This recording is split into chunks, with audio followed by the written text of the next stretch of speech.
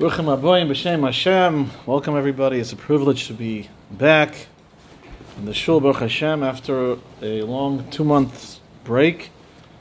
And thank you Hashem that whoever's here, Baruch Hashem, everyone's in good health. And we should continue coming together for Simchas and Shiurim and Torah and good things only. Pleasure to welcome my father who's here, my son Yitzi, and of course Dovi and Ari. Thank you for taking care of the sushi. And David who's here. Thank you also to anybody listening on the podcast. Very much appreciated. And tonight is Aleph Elul. Yes. Exactly 1 month is going to be Rosh Hashanah. Tomorrow morning, you ready? We're starting at the Shofar. And we'll be doing it for the whole month. This time Motzei Shabbos, yeah, yes. Right. You can hear the radio every night. Mr. Hashem, this Shabbos we're going to be reading Parashat Shoftim, and the interesting pasuk in the parsha, V'lo yisakim lecha matzeva asher sonei Hashem Elokecha. The Torah says you cannot build a mizbeach of one stone. You can gather a bunch of stones together and create a mizbeach with those stones, but to do it from one stone, you're not allowed to do it. And Rashi asks, he said, we see by Yaakov Avinu in Parshas Vayetze, it says that after he has the dream and he goes to sleep, and as we know the story, there were 12 stones, but when he woke up in the morning, there was only one stone. And the pasuk says, Vayikach es ha'even asher sam mirash ha'yisav v'yasam ha'yisam matzeva. Yaakov Avinu takes that one stone and he makes it into a matzeva. So why by Yaakov Avinu and other places in Chumash Bereshis we find that the Avos used a matzeva, and here the parsha tells us Asher Sonei Hashem Elokecha. So says Rashi, even though in the time of the Avos this wasn't good, but that's because even though in the time of Avos it was accepted to build a matzeva with one stone, but today the Torah says no longer do it. Why? Because it was used after the time of the Avos. People used it for Avodah Zarah. And Rav Hirsch explains that there's a remez over here. The Torah is telling us that before Matan Torah, so you could serve Hashem, take a simple stone. Really, you don't have to put any work into it. You take a stone that's in the ground, and you make it into a matzeva. You make it into a mizbeach. It's not a problem. Because before Matan Torah, so everything was kind of simple. There weren't a lot of mitzvahs. And, you wanted to serve Hashem with whatever's there in nature. Gesund hate. The Eibishter allowed it. He had no problems with it. But it's only afterwards, when we got the Torah, and the Eibishter says to us, Klal Yisrael, that now you have a special type of avodah. It's no longer, easy shmeezy, but now you have to do work. You can't just take what's available in nature, but you actually have to build it up yourself. You have to take a bunch of stones and put it together to build a mizbeach. That's an avodah. That's not something that comes naturally. That's not something that's easy. That's what the Rebbeinu Shalom wants from you. So, if the pasuk says that one matzeva, one evan is Sonei Hashem Elokecha, the Eibishter hates it, so the opposite is true as well. That when you do a mizbeach as it's meant to be, as the Rebbeinu Shalom says, you take a bunch of stones and you put them together and you build them into a mizbeach, that's Asher Oiv Hashem Elokecha. The Eibishter loves it.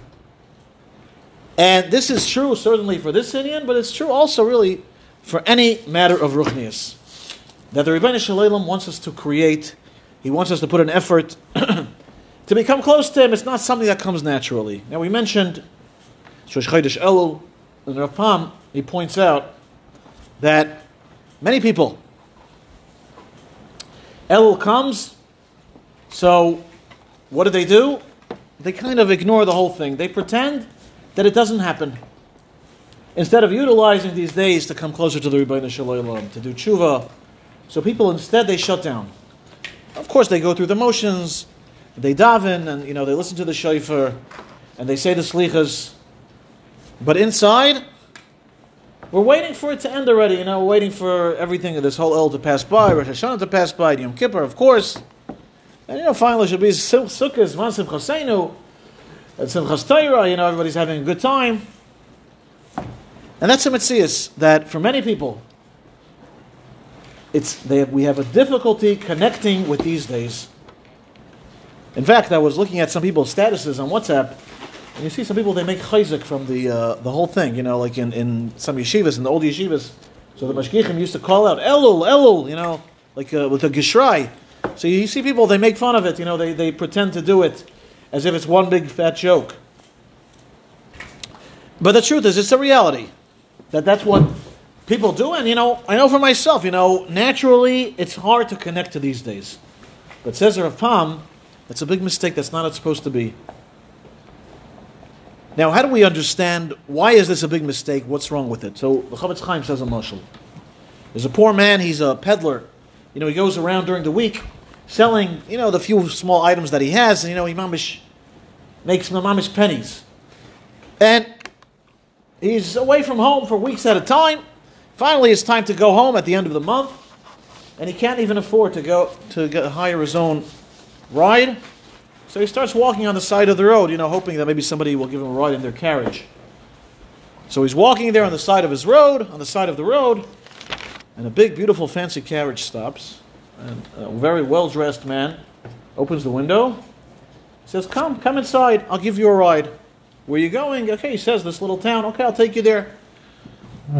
He gets into the wagon, and the fellow who's sitting there, the well-dressed fellow, starts talking to him and asking him questions. He starts answering him, but he's so tired from all the weeks of schlepping, walking through the towns and up and down the roads, that eventually he just falls asleep. He falls asleep, even though the man's still talking to him and asking him questions. Okay, they come to his house, they drop him off, and the neighbors, they see this fancy carriage. They say to him, what's going on? What happened? So he tells them the story. He was walking and the guy gave him a ride. They said, did you speak to him? He said, actually, he tried speaking to me, but I was too tired. I fell asleep. And they said, Oi, do you know who that person was? It was the king himself. The king himself. He was giving you a ride. And he was trying to connect with you and talk to you and ask you questions. And you could have asked him, to help you out with your parnasa. He could have given you, whatever you needed. And what did he do instead? You slept through it. Says the Chavetz Chaim, that's what happens to many of us during Elul. We also, we have the king with us here. And as the Sfarim tell us, HaMelech Basada, the Rebbeinu Shalom is very close to us during this time. Dirshu Hashem B'Motzei. During these times, the Rebbeinu Shalom is right here and he's available to us. And he's waiting for us to come close to him. He's trying. All we have to do is try to stay awake. But yet we fall asleep. What's the reason for this? So, I want to repeat to you what I heard from a really fascinating shiur from Rabbi Shaya Cohen. Some of you might have heard of him. He's Rosh Yeshiva of Zichron Aryeh in Far Rockaway. Very well-known mashpia and machanech. And he says, the way he understands it is that we grow up, and as we said before, in the yeshivas, they like to scream, Elul, and we hear these stories that, in Europe, so they used to say that even the fish in the rivers, they tremble during Elul. And it's well known that one of the Bali Musar said that Elul is like a big, scary bear. And we all know the quote from Rabbi Yisrael Salanter, Milfonim kasher yadati, kolisha chazose palotzis, that people were overcome with a terrible fright when Elul came. The problem is that when we hear these things, our natural instinct is, I can't connect with that kind of fear. I'm scared of fear. I can't do that. Well, you expect me all of a sudden, overnight, to become a tzaddik? To walk around petrified from Yiras Hashem? It's not something that we can feel a connection to. In past generations, they were able to do it. It came more naturally to them, and the reasons are various reasons. I don't want to get into it. But the bottom line is, today, in our generation, this is not something that we connect to anymore. That fear and that ema and these stories that we hear, instead of making us come closer, it has the opposite effect. It scares us off. Because a person says, there's no way that I can do this kind of thing. I cannot turn my life around on a dime. Now, the Rebbeinu Shalom knows this. So what does he want from us? What does he want from us at this time then? If we're not going to be like those fish in the river that are shaking, Okay, we can't do that, but what can we do? And we have to do something, as we see here in the parsha. The Rebbeinu Shalom wants us to try our best using the tools that we have, even if they're not such strong tools, to connect. So, let me share with you what Rabbi Cohen was saying, and of course I'm embellishing this with my own interpretations, but before I say what he said, start off, the Chavetz Chaim Heritage Foundation, every year, Tisha B'Av, they come out with their famous video, with different shiurim, on different topics. This year the topic was how a person can go through challenges and overcome them and emerge from them strengthened. And it wasn't really so much in the format of a shiur, it was more like a question and answer. And one of the people that they interviewed was Rav Eitan Feiner, a well-known Rav. He's the Rav of the White Shul in Far Rockaway. And he tells his story. They also interview his wife. So between the two of them, here's the story that came out. They got married about 30 years ago, a little bit less. Yeah. They got married about 30 years ago. For the first few years, they didn't have any kids. After 3 years, they moved to Eretz Yisrael, and Rabbi Feiner taught in Asian Torah. And he said for the next 12 years, they had unexplained infertility. They didn't have kids, and the doctors couldn't figure out what the reason for it was. But it was just a metzias. Baruch Hashem, after many tefillas and, brachas and whatnot, his wife became pregnant after 12 years. She gives birth to the baby, and afterwards, mamash immediately after the birth, the doctors and the nurses said, there's something wrong, even though the delivery went fine and he was delivered fine and he had a good APGAR score. But they said there's something wrong here. We have to check it out. But don't worry, don't panic. And the nurse said to her, here in the hospital, we don't have such a good NICU. As long as they don't transfer him to Hadassah Har HaTzofim, where there's the very high risk NICU, then that means that things are manageable. Well, sure enough, says Rebbetzin Feiner, a few minutes later, they said, okay, the situation is very bad. We have to transfer him to that Hadassah Har HaTzofim. The high-risk NICU, what happened? There was some genetic mutation in this child's body. The amino acids, which are proteins that have to go to the brain, they weren't working.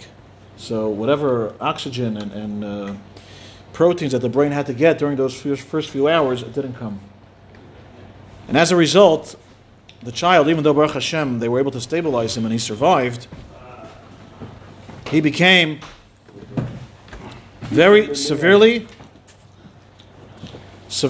and permanently disabled, both mentally and also physically. And as they describe, besides the brain damage, in which his comprehension is very limited and he can't talk, he also can't eat, so he has to use a G-tube, a feeding tube. He also can't breathe on his own. He has a trach. And really, he needs full-time 24-hour care around the clock. And Rabbi Feiner says they named him Avram Yishai after the Chazon Ish. Today he's 16 years old. I happen to know Shaya Feiner because he was in the school that I worked in.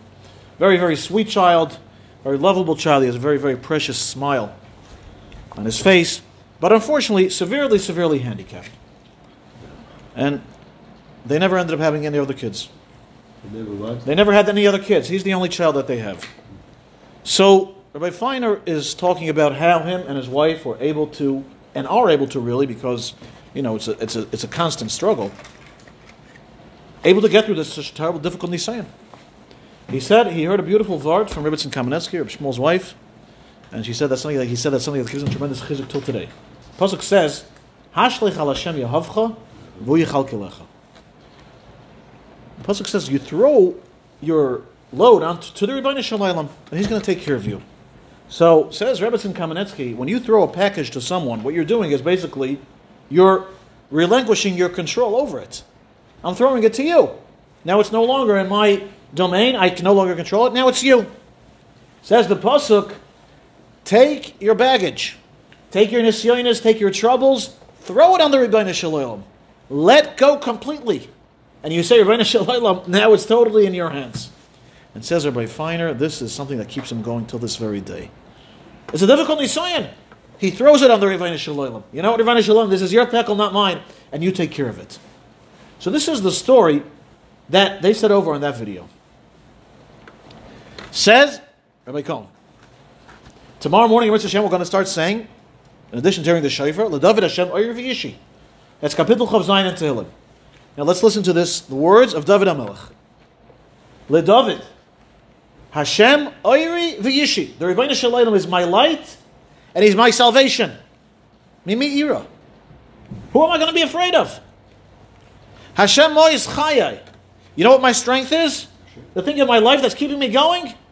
It's Hashem. Mimi Evchad. Who am I going to fear? The enemies, they're trying to attack me. They're literally trying to devour me. And he continues, you can have a whole camp coming against me. I am not feared. I'm trusting you. So here we see that there's another approach to these days. That it doesn't have to be tzittering like the fish in the sea, but instead, we say, Rebbeinu Shalom, you know, during these days of closeness and of connection, of Ani L'Doidi V'Doidi Li, what I'm going to try to do is increase my connection and my bitachon in you.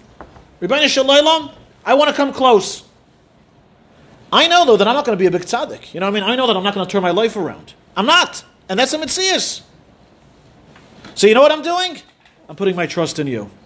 I'm going to try my best. You know, I'm going to do a few good things. You know, maybe it's to learn a little bit better, to daven maybe a little bit extra with an extra kavanah. Small things that, you know, regular people can do that it's not too hard. One or two things. The rest is in your hands. And he quotes Rabbi Cohen from the Chavetz Chaim. The pasuk that we say by Shabbos Shachris, Hine ein Hashem el Yereyav, Lamiyach lim l'chazdei. So says the Chavetz Chaim, if you look at this pasuk, really you have to put a comma. Hine ein Hashem el Yereyav. The Rebbeinu Shalom's eyes are at the Yereyav. Comma. Also, you know who Hashem is concerned about? Lamiyach lim l'chazdei. Those that put their bitachon in the Rebbeinu Shalom and they yearn for His chesed, He looks out for them as well. And that the Rebbeinu Shalom is going to save you. You know why? Not because you're a great tzaddik. You're not. You're a regular person. But you have bitachon. You trust in me. The Rebbeinu Shalom says, okay, I'm going to take care of you. And we have this eitzah of working on our bitachon during this time. And then we have almost this guarantee from David HaMelech. We say by David Hashem Oiri, the Rebbeinu Shalom is going to take care of us for the upcoming Yom Adin, even if we're not tzittering, as we said, like the fish in the sea. Now, what does it mean to have bitachon in the Rebbeinu Shalom? So the Chayvas HaLevavos has a whole shar on it. It's kidai to learn it, and it's something that happens to be that I'm learning now a little bit with a friend of mine, Shar bitachon, to understand that the Rebbeinu Shalom knows everything, to understand that the Rebbeinu Shalom can do everything, and He does everything, and He controls everything. And really, there's no other force in the world besides Him. Because ultimately, at the end of the day, everything is controlled by Him. And it also means to understand, to realize that, you know, Baruch Hashem, you know, we're all here today. That means that the Rebbeinu Shalom has been taking care of us, literally, from before we were even born. We were still in the womb, the Rebbeinu Shalom was taking care of us. And He has been taking care of us every single day since then, and every single moment of the day. And the Rebbeinu Shalom is an Avarachman, who loves us. Okay, so now if this is the Metzias, this is the reality, then what am I scared about? He took care of me up until now. He's going to continue to take care of me. I have nothing to worry about. And David HaMelech continues, Lulei hamanti lireis betuv Hashem beretz chaim. If not for my belief in the Rebbeinu Shalom, then I wouldn't have life. I wouldn't be alive. That's all we need. Have bitachon in the Rebbeinu Shalom, trust in Him. Of course, do our best, you know, try small things to connect to Him. And then we say, Rebbeinu Shalom, it's in your hands. And as we said, from Rabbi Feiner, we're throwing this on you, Rebbeinu Shalom. You're in charge. And then, we don't have to shut down. We don't have to close our eyes and pretend that Elul doesn't exist. We don't have to pretend and wait for the Yom Noram to pass by. Adarabba, we can enjoy this period of connection, of closeness to the Rebbeinu Shalom, of, as the Sfarim tell us, Umol Hashem Elokecha, Es Levavcha Ve'es Levav Zarecha, the Rebbeinu Shalom is coming close to us, and as we try to come close to Him, But it's all positive, it's all good, it's geschmack. Nothing to worry about. And of course, as we said, with recognizing that, small things that every single person can do, we should try to do every single person based on his own level, wherever he's holding, and for everybody, it's different. No two people are the same. If it means trying a little bit to be more makpid, let's say, on Shmiras HaLashon, being careful what we say, how we say it, or how we speak to people, it's a wonderful thing. Or if it means, as we said, trying to make sure that not a day goes by where we don't learn a little bit, even if it's just for a few minutes. That's a wonderful thing. If it means, let's say, by Shmoneh Esrei, trying to have kavanah by one bracha. Also, these are small things, but they're very, very big in the eyes of the Rebbeinu Shalom. And when we do that, we can surely say, okay, Rebbeinu Shalom, the rest is up to you, and I'm putting my trust in you. So, Memela, we have here a wonderful source of a new approach to these days, an approach where we can go through this month, Mitzvah Hashem, connecting to the Rebbeinu Shalom without being overwhelmed, without being too scared, and Adarabah, turning this into a wonderful experience, and that is exactly what the Rebbeinu Shalom wants from us during this time. He's waiting for us to come close to Him, as we said, with the story with the king. He's talking to us, and all we have to do is do our little part. And of course, remember what we say by the David Hashem Ayri. Rebbeinu Shalom, I'm putting my trust in you. And Mimela, Mimi Ira, Mimi Evchad, I have nothing to fear about. I just want to conclude with a beautiful story that really highlights this point. The famous criminal defense attorney Ben Brafman, he writes an article every week in the Ami magazine, discussing, he's been practicing for maybe 40 years already, and many high-profile cases, and he's had a lot of success in his field over the decades. So he's writing different stories and anecdotes and really different advice to people, on what he's seen through his years as an attorney is something that he's still doing till this day. He said, in any trial, so you have the stage where the, you go through the evidence, the judge looks at the evidence, and they, the lawyers for the defense, they present their case, how they view things, and the prosecution, they present their case, how they view things. Okay, and then, the trial proceeds, and then there's a date set for the sentencing. Whatever the case is, when the judge makes his final decision. So says Mr. Brafman, for the sentencing, you have to prepare in a very special way. One of the things that he does is that he gets the person, the defendant, to get letters from people that know him. Letters people that know him who testify about his integrity. So for example, let's say someone, he gets arrested, let's say, for DUI, he's drunk driving. And he's facing a sentence in jail. But if there's a letter, let's say, from, his family, that, this is a family man, this is our father, this is my husband, and he's a responsible person, and if you put him in jail for too long, you're going to destroy our life. So the judge, he reconsiders, and the more letters there are, more people who can testify to the integrity of this person, say, Betzim, he's a mensch, he's a good person, but, he stumbled. So the more chances are that the sentencing is going to be more lenient. Anyway, there's a young kid, he's arrested for drug possession. Now, I'm assuming, it was something more severe than just, the small drugs that today everyone's smoking in the street, unfortunately. But it's probably some hard drugs. Maybe he was selling it, I don't know the story, but says Mr. Brafman, he was facing up to 6 years in prison. He's a young kid. So, they went through the trial, and they're approaching sentencing, so Mr. Brafman does what he does each time. He says, please, get me some letters from your family, from your friends, people who know you, that they can testify about you. Says the kid, I don't know anybody. You don't know anybody? I guess he lived by himself, he was disconnected from his family, he didn't have any friends. So he says to him, there's nobody that can give you a letter? He says, oh yeah, there is, my dentist. Sometime later, the kid gives him a letter from the dentist. And here's what the letter says. Dear Mr. Brafman, Jimmy always comes on time to his dental appointments. That's all the man had to say. Nothing else. So says Mr. Brafman, what in the world is he going to do with this one letter? One letter, and really all it says is that he comes in time. And then he had an idea. He says, you know what I'm going to do? I'm going to take this, really heartbreaking situation, and I'm going to use that as the defense. And he says to the judge when the sentencing comes, he says, look, Your Honor, look at this. Look at this boy. He has nobody in the world. Nobody. There's no family. There's no friends. What are you going to do? You're going to take a guy like this and throw him in jail? Have mercy. Have pity on him for 6 years. And says Mr. Brafman, it worked. It worked, and he gave him a lenient sentence. When he turned to the judge and he said, I have nothing. It's just you, it's really in your hands. That is a cause for rachmanis. And that taka is the aside for these days for Elul. Taka, the Eibishter should help. That we should utilize these days to come close to the Rebbeinu Shalom in our own little way, to connect to Him, to throw our trust in Him, and through that, Amrit Hashem, He's going to bench all of us. First of all, with the wonderful Elul of connection, and Amrit Hashem, with the good Gebench Tiyar, Ksiv Chasimatayva for us, for Mishpachas, and for all of Klal Yisrael.